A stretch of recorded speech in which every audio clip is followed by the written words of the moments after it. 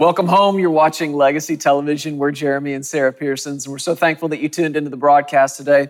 We're so honored to be coming into your home or onto your phone or wherever it is you're watching, listening to this broadcast. We are so thankful that you are putting the Word of God into your life, because that's what will make all the difference. If you'll hear His Word and become a doer of it, His Word will go to work in you and it'll change your life, Sarah. That's what's changed our lives. That's what's changed our family and millions upon millions of people all over the world.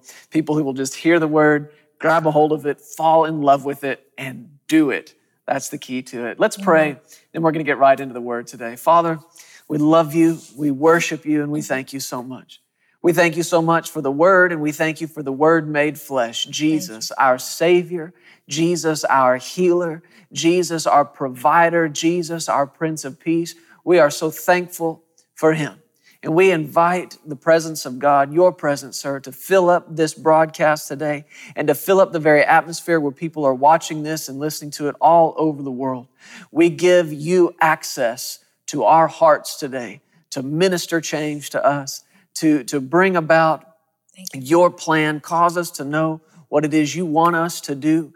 Give us eyes that see into the Word, ears that hear the voice of the Holy Spirit, and hearts that are open to understand more about who we are in Jesus and who Jesus is in us. We thank you and give you praise in Jesus' name. Amen. Amen. It is that time of year when the world falls in love. Every song you hear, my favorite. That's it just my favorite. seems to say Merry Christmas, Merry right? Christmas. And I don't care who you are, you gotta love Christmas. You've got to love this time of year.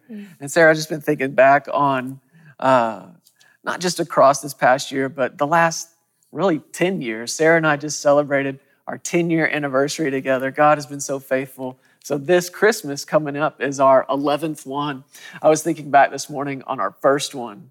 We were at your parents' house. You remember our first Christmas? Mm-hmm. There were no kids. You got me a laptop. I remember that. Oh, I did. That was really nice of me. Yeah. Wow. That was cool. That was it was on my nice, vision list. And there were no kids. It was just us. I remember things were just simple then. They were quiet. Much quieter than they are now. But I was just We watched thinking, a lot of movies. We did. We just did whatever we had we wanted, a lot of right? fun. Yeah. I was thinking back on that, though, and I was thinking about the simplicity of life then.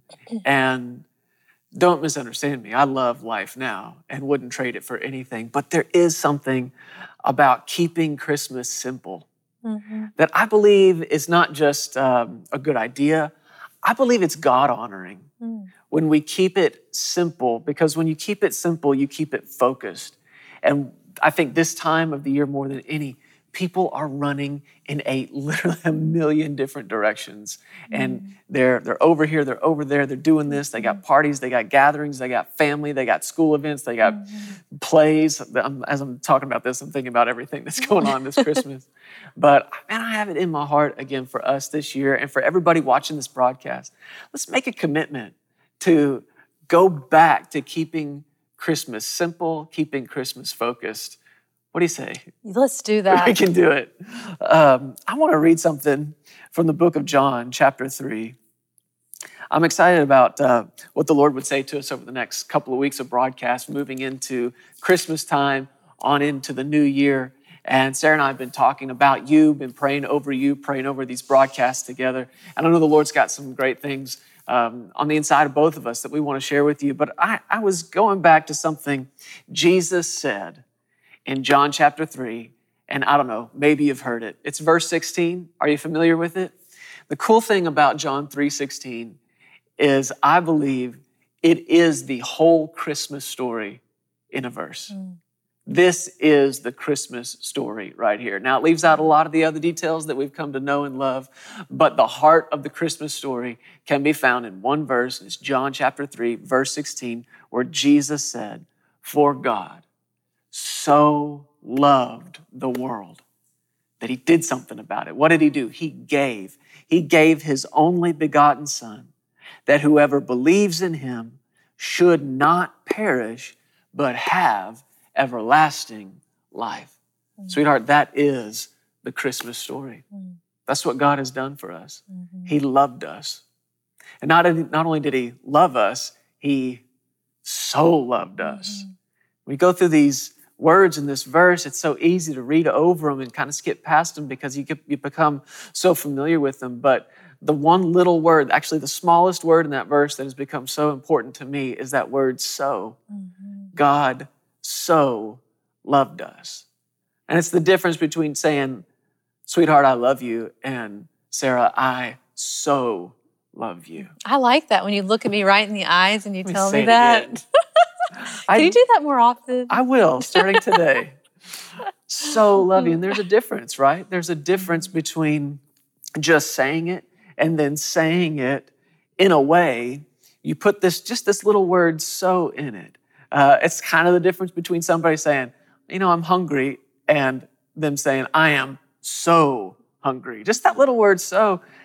It describes the manner in which you love, the manner in which, or the degree or the extent that you're willing to go, to not just say it, but to prove it. And the interesting thing about the word so is often somewhere in the sentence, it's followed by the word that. Because he's saying, or I would say, or anybody would say, I so love you that, or I'm so hungry that. So whatever comes after that is proof of so. Does that make sense? I hope you understand what I'm saying. Whatever comes after the word that is proof of the word so, or to the extent or degree that I'm hungry. I'm so hungry that I could eat a horse, whatever. Well, Jesus said, God so loved the world. He didn't just say, I love you. He so loved the world that. Well, here comes proof. Whatever comes after the word that is proof of the manner or the degree or the extent to which God was willing to prove that love for us. God so loved the world that he gave. Jesus is a gift. He's not only a gift, he's the gift. And I wanted you to talk some about what we were talking about, just being led by the Spirit of the Lord this Christmas and going back to really the heart of what this time is about and resisting that temptation to be pulled in all these directions. And I think there's answers in here for us today. I think it's cool that in this verse that the way God proves his love is through giving. Yeah. Giving is the heart of Christmas. God gave us Jesus. We spend so much time buying gifts and giving gifts and loving each other through our giving. And that's how we prove our love to people. That's the greatest expression. Giving is the greatest expression of love.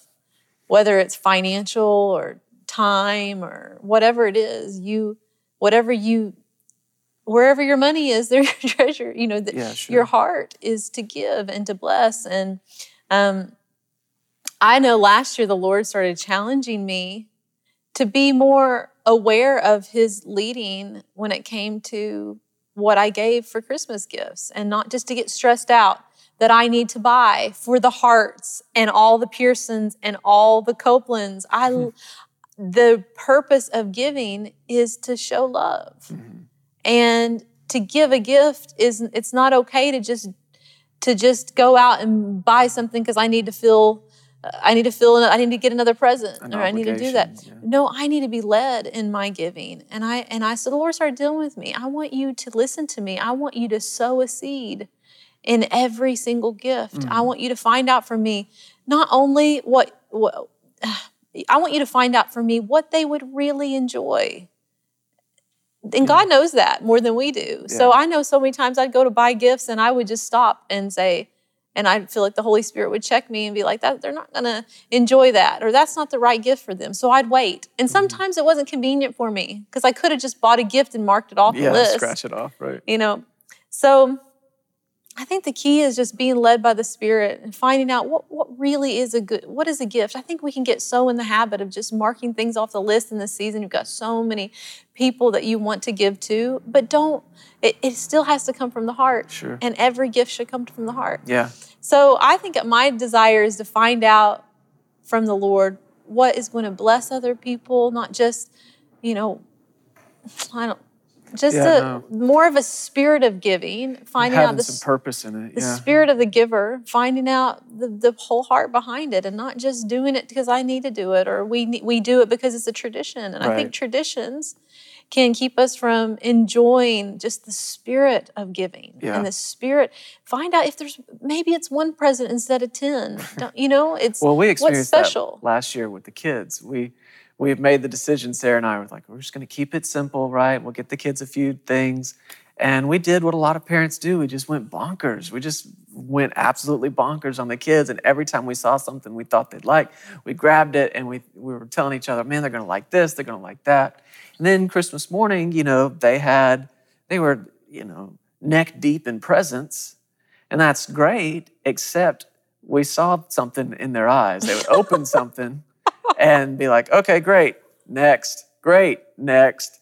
And it really bothered me as a dad. I know it bothered you too. We thought, man, we got to change this. Well, because I didn't even hear like a thank you. I know.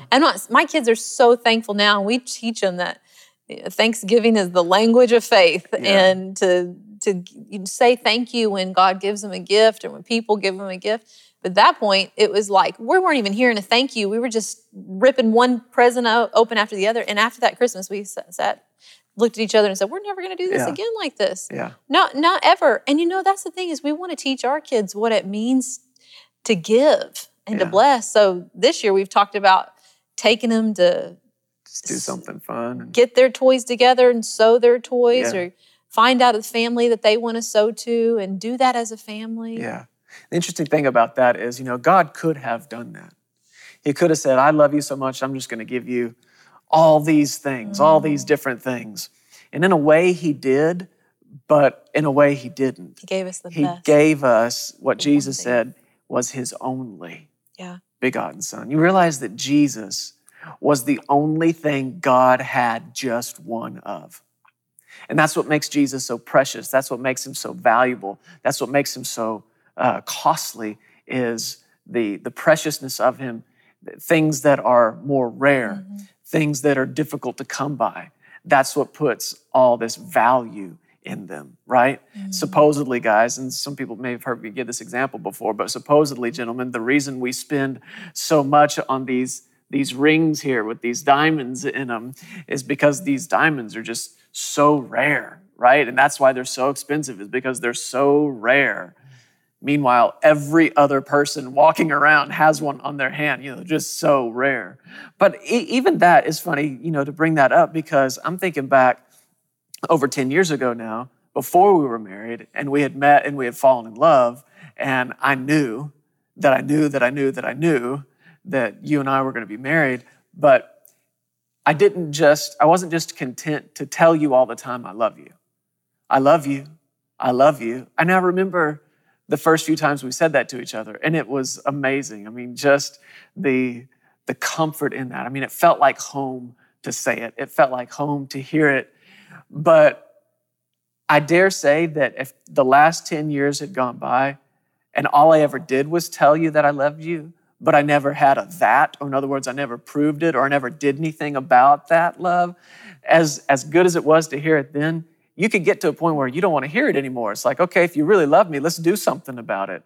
Well, when we fell in love and I so loved you, I so loved this girl, that I went out and I bought that ring.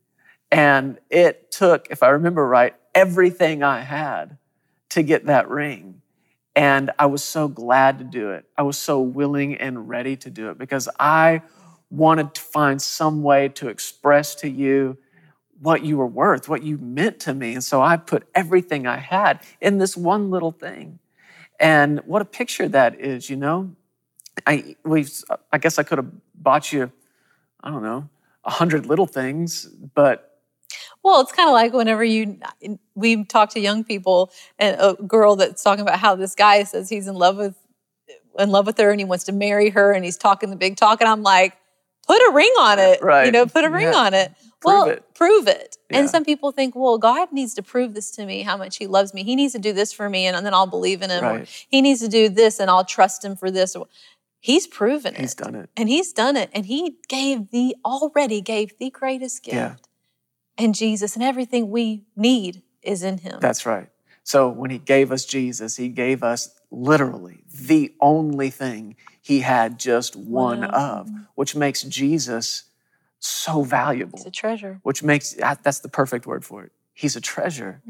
But the great thing about, that doesn't even do it. The awesome thing, the marvelous thing, the too good to comprehend thing is that when he gave us Jesus, he literally was saying to us, this is what you're worth to me. This is the value that I put on you. And this is the Christmas story. I think over the next couple of weeks of broadcast, we can get into the beautiful details of the story and what happened and the days leading up to the birth of Jesus, and all those things are wonderful.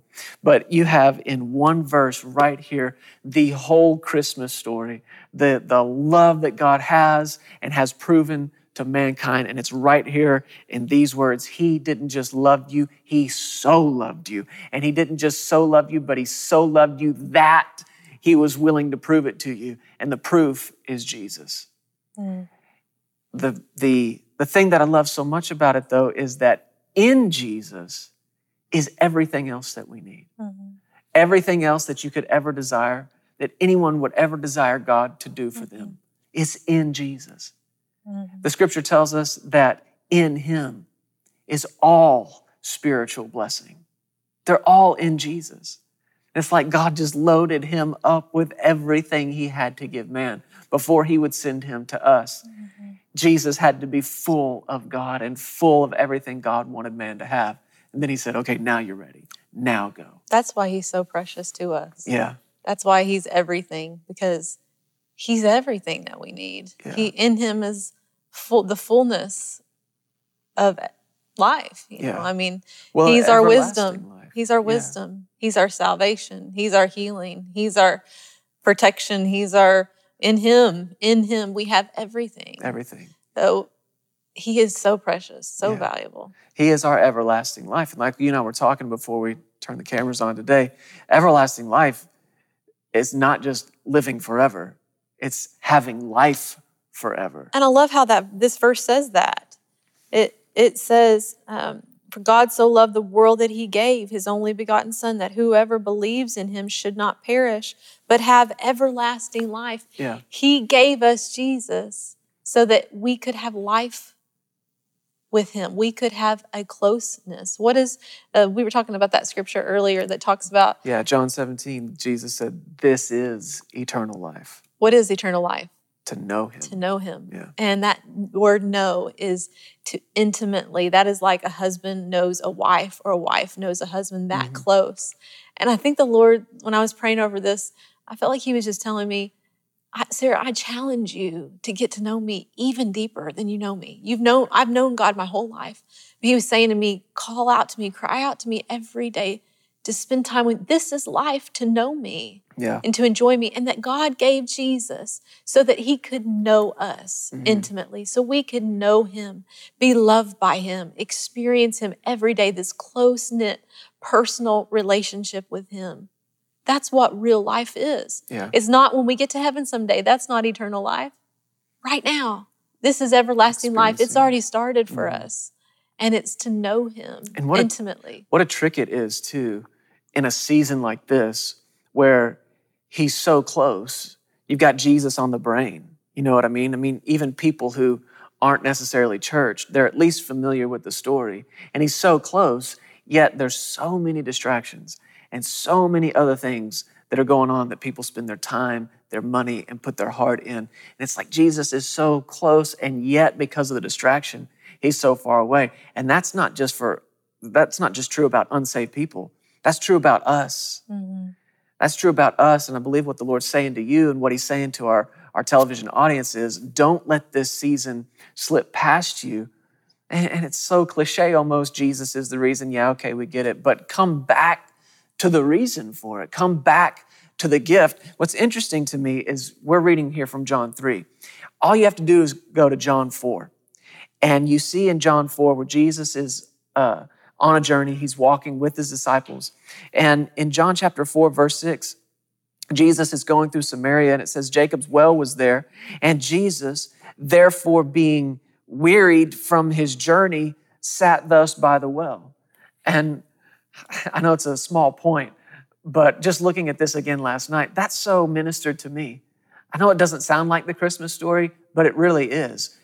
When you think about even Jesus got tired, even Jesus got weary in his flesh, why would that be significant? Because that's proof that God laid aside his glory and put on flesh just like us.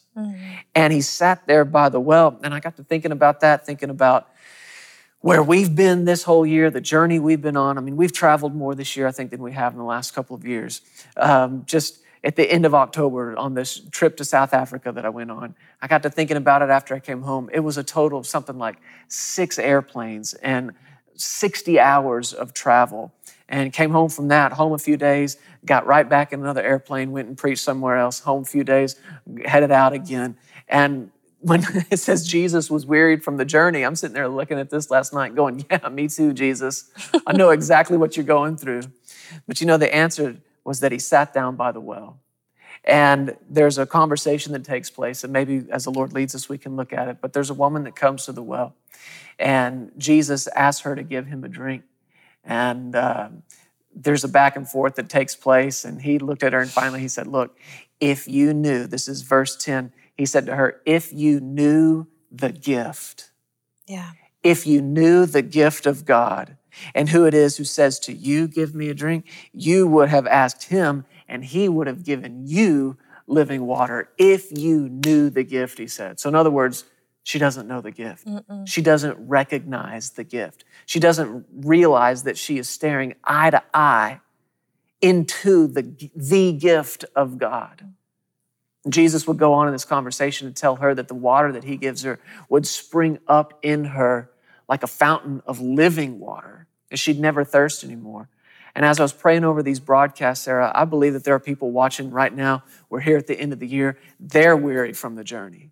This whole year, maybe it's been good, maybe it's been tough, but for whatever reason, you've come to the end of it and you're almost out of breath. It's been one of those years, and I'm challenging you right now, don't go into next year worn out.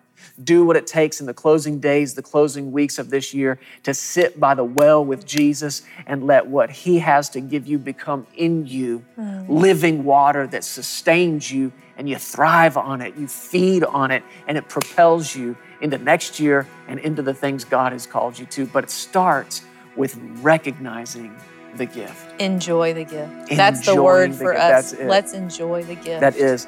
The gift.